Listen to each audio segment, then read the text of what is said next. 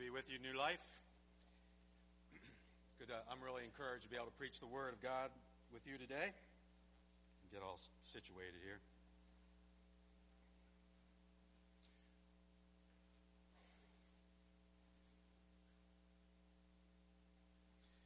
All right, how we doing? Is that all right, Pete? Good. I'll let you in on a little secret.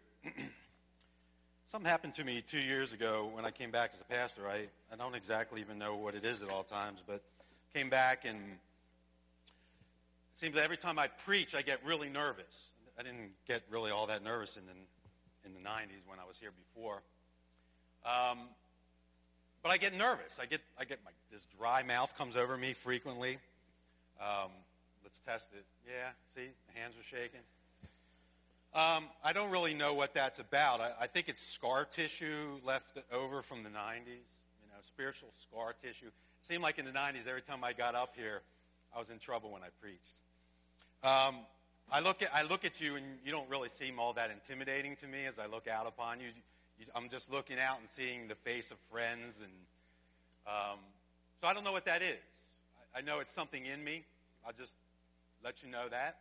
So if you see me going for glasses of water, you see me doing that a lot, you should just pray for me. One of my friends, you probably know who this friend, I talk about him all the time, but he's like, you should be thankful that you're totally nervous when you preach, because that means you're totally dependent on the Spirit. I don't feel that way all the time, but so that's what's going on in my heart. We'll just trust that God will use me in my weakness. Here I go with my water. But let's pray together. Maybe I just want to kind of get that out. I think it's important for us to share what's really going on in our hearts at any given moment. I don't know what's going on in your heart today. We had a really impressive service. Thank you, Karen, and the group and the worship team. It's just fun to be in the presence of the Lord, and it's fun to hear what He has to say to us. So we're going to take a moment just to kind of quiet our hearts. I want to pray that the Spirit comes over our time. So bow your heads. Let's give our hearts to the Lord.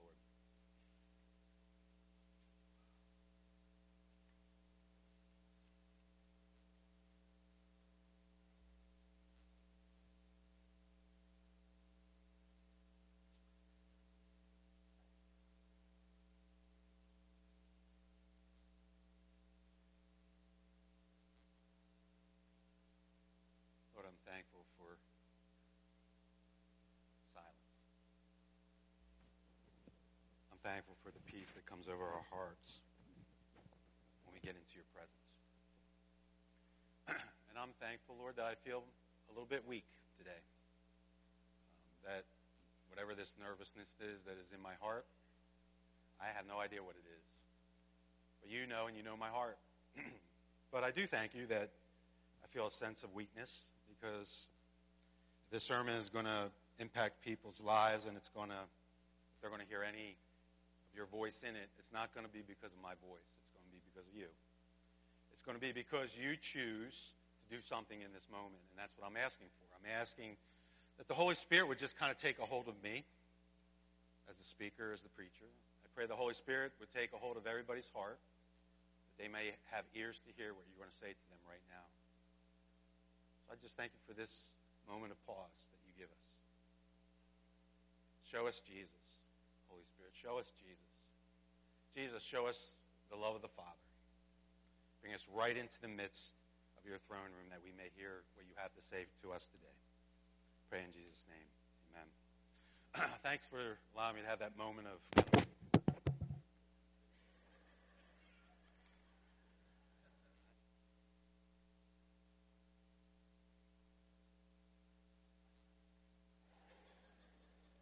Well, that just broke. I will. I can do that. Yeah. All right, Lord, let's go. Don't you love the humor of God? Yes, I do too. Today, we're going to talk about failure, specifically what it means to fail as being disciples of Christ. So what does it feel like to fail? Doesn't feel all that great, does it? Think about the last time you failed at something in your life. Maybe a failure at your job. Maybe you failed in one of your relationships, not being a good parent, not being a good child. Maybe you weren't really all that great of a friend to somebody. The list of possible failures in our life, they're just completely endless. God knows you fail. The Bible says, be perfect as your Heavenly Father is perfect. God's standard is absolute perfection. And that is a standard that none of us can live up to outside of our relationship with Jesus Christ. Jesus is the only one who was ever able to measure up to the perfect standard of God. So, God knows you fail. He knows you fail every single day at being perfect. He's not surprised by it. He's not tripped up by it. Instead, he has made a way for us to know joy right in the midst of our failures. We see this joy and we have power for living when we know that Jesus Christ is praying for us. So we're continuing in the book of Luke, chapter 22, and I'll be reading verses 31 through 38. Listen to the word of the Lord. Simon, Simon, behold, Satan demanded to have you that he might sift you like wheat. But I have prayed for you that your faith may not fail. And when you have turned again, strengthen your brothers. Peter said, Lord, I am ready to go with you both to prison and to death. Jesus said, I tell you, Peter, the rooster will not crow this day until you have denied 3 times that you know me. And he said to them, when I sent you out with no money bag or knapsack or sandals, did you lack anything? They said, nothing. He said to them, but now let the one who has a money bag take it, and likewise a knapsack. Let the one who has no sword sell his cloak and buy one. For I tell you that this scripture must be fulfilled in me, and he was numbered with the transgressors. For what is written about me has its fulfillment. And they said, look, Lord, here we have 2 swords. And he said to them, it's enough. The word of the Lord. As I said, we're going to look at what it means to fail at being disciples of Jesus. To do this, we're going to look into the failures of Jesus' own disciples in our passage for today. I want to make 3 points. You have an outline on the back of your bulletin if you want to use it. Those points are there. Number 1, Peter fails to see Satan. Peter fails to see Satan. Number 2, the disciples fail to see the upcoming danger. And number 3, the disciples fail to be battle ready. Peter fails to see Satan. Remember from last week's sermon that the disciples are now in the upper room having the Passover meal with Jesus. Dave Miller last week did a great job of showing how much passion Jesus had to be eating this Passover meal with his disciples. Jesus literally had double passion. The passage said literally, with desire, I desire to eat this meal with you. Now, it's important for us to remember just how much passion Jesus has to be with us. And right in the midst of what should be a really intimate meal, these billy-headed disciples start arguing about who's the greatest. After rebuking them, Jesus turns to Simon Peter and he says, Simon, Simon, behold Satan. Simon, Simon, behold Satan demanded to have you. Now there's several things I want you to notice about that statement. The first is that Jesus says Simon's name twice. It's common for Jesus to say things in pairs. He does it all the time. It's his way of saying, pay attention. What I am about to say to you is very important. Secondly, he says, behold Satan. It's really interesting. Jesus wants Peter to see Satan and what he is trying to do, which is namely take control of Peter's soul. And then finally, Jesus says you. Satan wants to have you. That word in the Greek is plural. So what Jesus is saying is, Simon, Satan has demanded to have all of you disciples. Satan knows the disciples are utter failures at following Jesus. He's been watching and listening to them. No more than a couple minutes ago, he heard the arrogance and the sin of the disciples arguing over who is greatest. That's devil talk. The type of talk shows that they are giving themselves over to Satan and his kingdom. So Satan demands to have them. Satan knows that the disciples don't have any right in and of themselves to be with Jesus. They are guilty. With the original sin of Adam, they belong to darkness. So Jesus commands Peter to see Satan. Jesus wants Peter to pay attention to the drama that is happening in the heavenly realms. Jesus is about to go to the cross. Pay attention, Peter.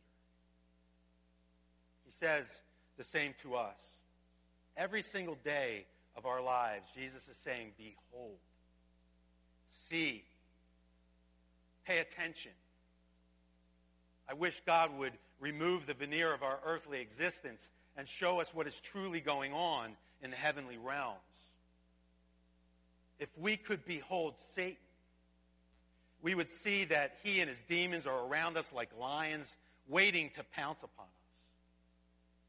It would quickly add drama and perspective to our lives before the Lord. But we fail to see, just like Peter. And in classic Peter fashion, he ignores what Jesus is saying, and he begins to focus the tension and the conversation on himself, namely how courageous he is. Lord, I am ready to go with you both to prison and to death. And Jesus responds, no, Peter. You simply don't know that by tomorrow morning you will fail me 3 times. It's so important for Peter and us through him to recognize that there is no hope in ourselves. We, too, are failures at following Jesus Christ. We need something outside of ourselves to save us. We need Jesus to pray for us. Notice in verse 32, Jesus says, but I have prayed for you. Simon, I have prayed for you. And what does he pray? That Peter's faith may not fail. We are failures without the prayers of our Lord Jesus Christ. And the only thing that prevents Peter from being devoured by Satan is the prayers of our Lord Jesus. And the glorious truth is, he prays for us too. Saints, stop focusing on what you do or don't do for Jesus.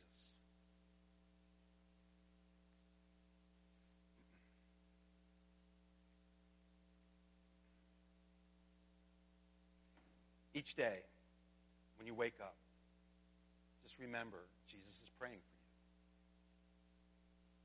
you. That your faith may not fail this day. The power is in Jesus and his prayers for you. Next, let's just take a brief moment to look at how the disciples fail to see the upcoming danger that is all around us. Jesus, he reminds them of the time when he sent them out 2 by 2 to preach the coming of his kingdom. And during that time, he commanded them, he said, don't take any food, don't take any money, no extra clothes, not even a staff. God will supply all your needs. And he did. They lacked absolutely nothing. In contrast, Jesus says now they will need all the supplies they can muster. A money bag for sure, a knapsack to keep their goods, and yes, a sword for protection. By mentioning a sword, Jesus is clearly pointing out the danger which will soon be upon them. In a few hours, Jesus will be arrested, he'll be put on trial, and he will be crucified as a criminal. He will fulfill the prophecy of Isaiah 53 that's quoted in this passage saying, and he was numbered with the transgressors. Jesus lived his life in fulfillment of everything written in the Old Testament. Another way of saying that is Jesus embodies the Scriptures. His life is the Scriptures, literally. The book of John says it well. In the beginning was the Word, and the Word was with God, and the Word was God. Jesus is the Word of God made flesh. Hallelujah. Now, Jesus will live out the reality of the cross. These will be dangerous times for the disciples because now they will be associated with Jesus. And because of that association, they will too be considered criminals. Before, when Jesus sent them out, they were wildly successful. Even the demons obeyed them. But in the words of Earl Ellis in his commentary on Luke, the time of easy victory is past. Discipleship will now exact a cost, namely conflict with the world and suffering with Jesus Christ. I like the way the version of the Bible called The Message puts verses 36 and 37. It says, Jesus said, this is different. Get ready for trouble. Look to what you'll need. There are difficult times ahead. Pawn your coat and get a sword. What was written in Scripture, he was lumped in with criminals, gets its final meaning in me. Everything about me is now coming to a conclusion. Do you hear the warning for your own life? These are dangerous times for the disciples of Christ.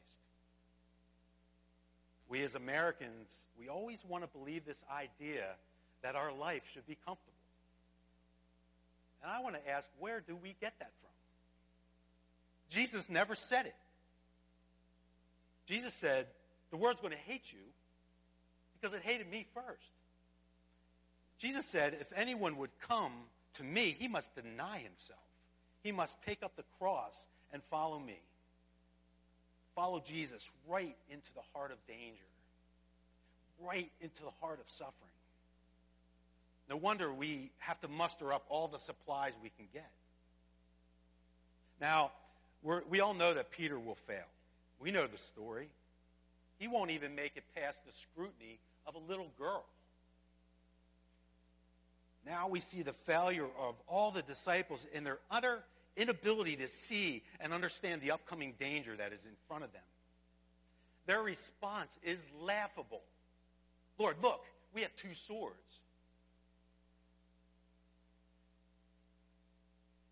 The response shows yet another one of the disciples' failures, their failure to be battle ready. The third and final point. We can tell from their response that they thought Jesus was talking about a literal physical battle. But Jesus is talking about Satan and the battle that is occurring in the spiritual realm. The Apostle Paul says it correctly in the book of Ephesians, chapter 6:12. We're not fighting against flesh and blood enemies, but against evil rulers and authorities of the unseen world, against mighty powers in this dark world, and against evil spirits in the heavenly places. Physical swords will have no use. First of all, the battle is only between Jesus, him winning on the cross, him going head-to-head against Satan for the possession of our souls. Can you see the drama? As disciples of Christ, the army of God must use weapons of the Spirit. Paul goes on in chapter 6 of Ephesians to say, take the helmet of salvation and the sword of the Spirit, which is the Word of God. And pray in the Spirit on all occasions with all kinds of prayers and requests with this in mind. Be alert and always keep on praying for all of the Lord's people. The disciples, in contrast to all of this, tell Jesus they have two swords to fight the battle. And you can hear Jesus' frustration. He says to them, it's enough. Meaning, enough of this literal talk about literal swords. You're missing it. How often do we miss it? Lord Jesus, give us eyes to see. And at this point in the story, Jesus takes the disciples away from the upper room, away from the Passover meal, and they will be traveling to the Garden of Gethsemane, where Jesus will be until the moment he is arrested by the temple guard. And what is the first thing that Jesus tells the disciples to do once they get to the Garden of Gethsemane? Pray. Pray that you will not enter into temptation. And they will fail yet again by falling asleep not once, but twice. In the disciples, especially Peter, we see the complete and utter failure of following Jesus Christ. They fail at almost every single level. And in their failure, we see our own. Like them, we are often not battle ready. We can't see the real danger around us. We cannot see Satan. In the midst of our failures is Jesus Christ, the suffering servant of God, praying for us. Earlier we quoted Isaiah 53, where Jesus was numbered among the transgressors or criminals. In the book of Isaiah, there's this figure called the suffering servant, or the servant of the Lord. And in that book, there are 4 songs of the servant.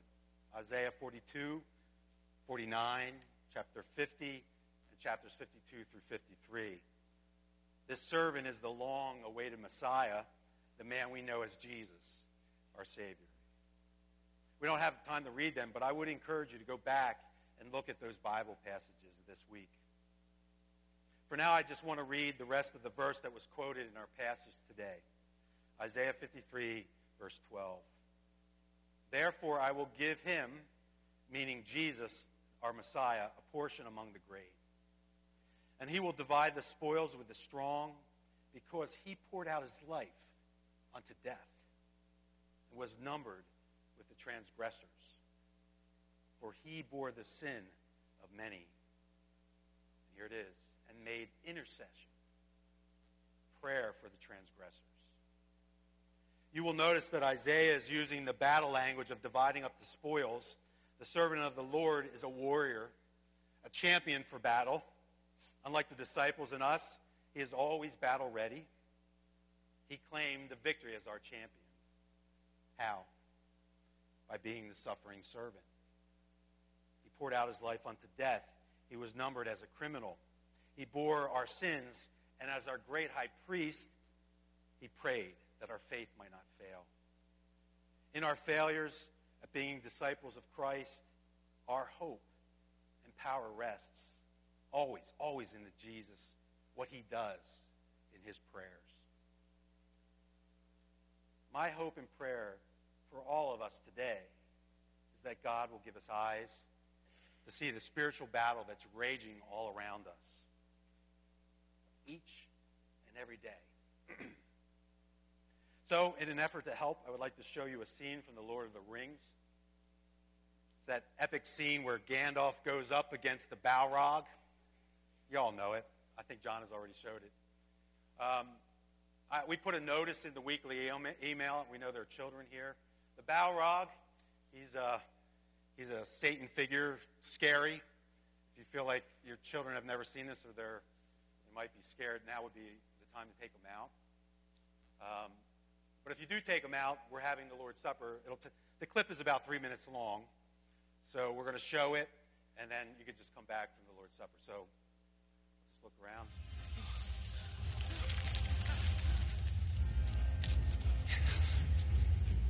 Lead them on, Aragorn. The bridge is near. Do as I say! Swords are no more use here. Over the bridge! Fly!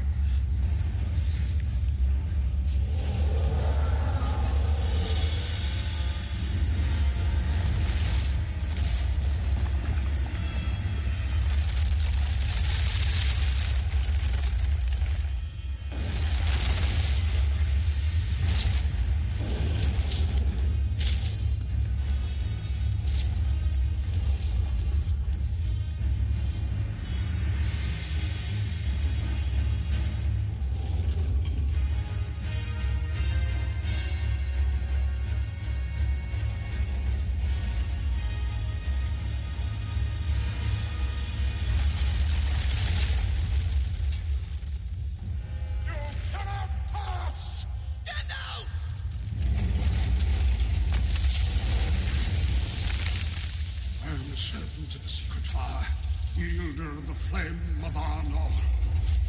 Dark fire will never fail you, flame of Udun!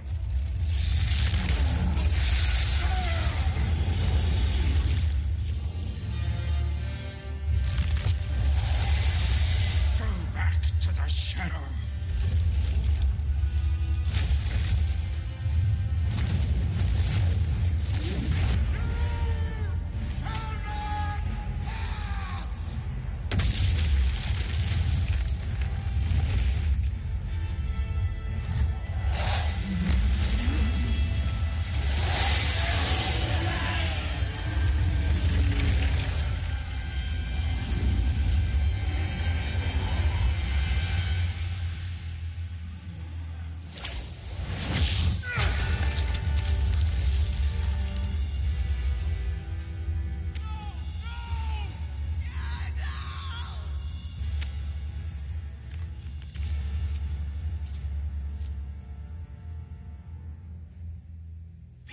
Fools.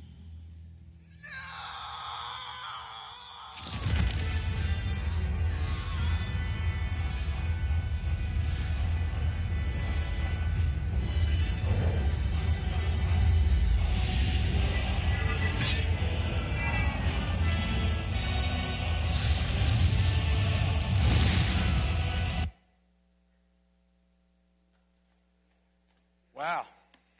Pretty dramatic, huh? He said, fly, you fools. Fly, you fools. Fly, you fools. That's what Jesus is saying to his disciples. Flee. We have two swords. Flee, you fools. Now, if God ripped away the veneer of our earthly existence and we saw the heavenly realms and we saw that happening to us today, Satan trying to devour us, do you think your life would be changed a little bit? Do you think your prayers would be changed a little bit? It's a great scene. Gandalf is clearly the Christ figure in this battle. And do you notice what Gandalf says to Aragorn in the beginning of the clip? Sound wasn't real good.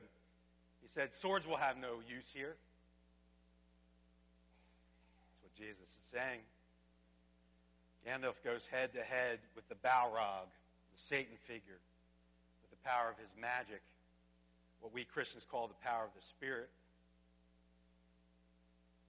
In the end, as Gandalf falls into the pit, right after he says that,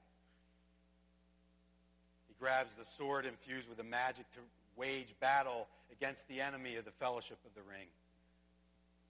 Amazing. Great. But no matter how great it is, it pales in comparison to the real-life drama that surrounds the disciples of Christ every single day.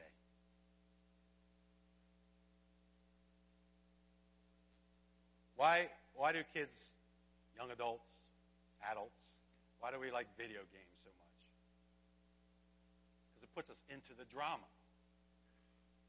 I'm not against video games, but they're a pale comparison to the video game, to the drama that is all around us, even as we are here today. Do you have eyes to see what is going on? No matter how great these things all are, no matter what we turn to, they all pale in comparison to what is happening in the heavenly realms. They all, no matter how great the hero is, they all pale in comparison to Jesus Christ, our great Redeemer, our great warrior, our great champion of the faith. In this drama, in this battle, he is the champion who saves us through his prayers, through his death, and his powerful resurrection. May God give us eyes today to see that drama. Amen. Let's pray. Lord, we do want to see that drama. We know you're engaged in it right now. And when we think of the cross and the warfare that was going on between you and Satan, the enemy of our souls, we just shake in wonder, amazement. We just give you the glory. There is nothing like it. But what is it about us, Lord? Help us. Help me That we want to turn to things like video games and movies and relationships and all the things that are okay in and of themselves, but we don't see the drama of this Christian life that we're living. Help us. Give us eyes. Give us eyes to see the drama. Because once we see it, and once we see you as our champion, Lord, we're right there with you. Thank you so much that you're praying for us, that our faith may not fail. We know, just like these disciples, we are utter failures in anything that we try to do for you. Our best efforts are nothing. But your best efforts are everything. They're perfect. And then you give them to us. You give us this power to live a joyful life, to no longer be in brokenness, to no longer be in our sin, to no longer be under the chains of our enemy. Glory. Hallelujah. Thank you, Jesus. You are glorious today in battle for us in prayer. Holy Spirit, we know that you're praying for us with groans that are too deep for even us. And now as we head to the Lord's table, give us eyes to see what is going on. Please, Lord Jesus, give us eyes to see that double passion with desire. You desire to have this meal with us. You are right here to give us eyes to see. We pray in Jesus' name.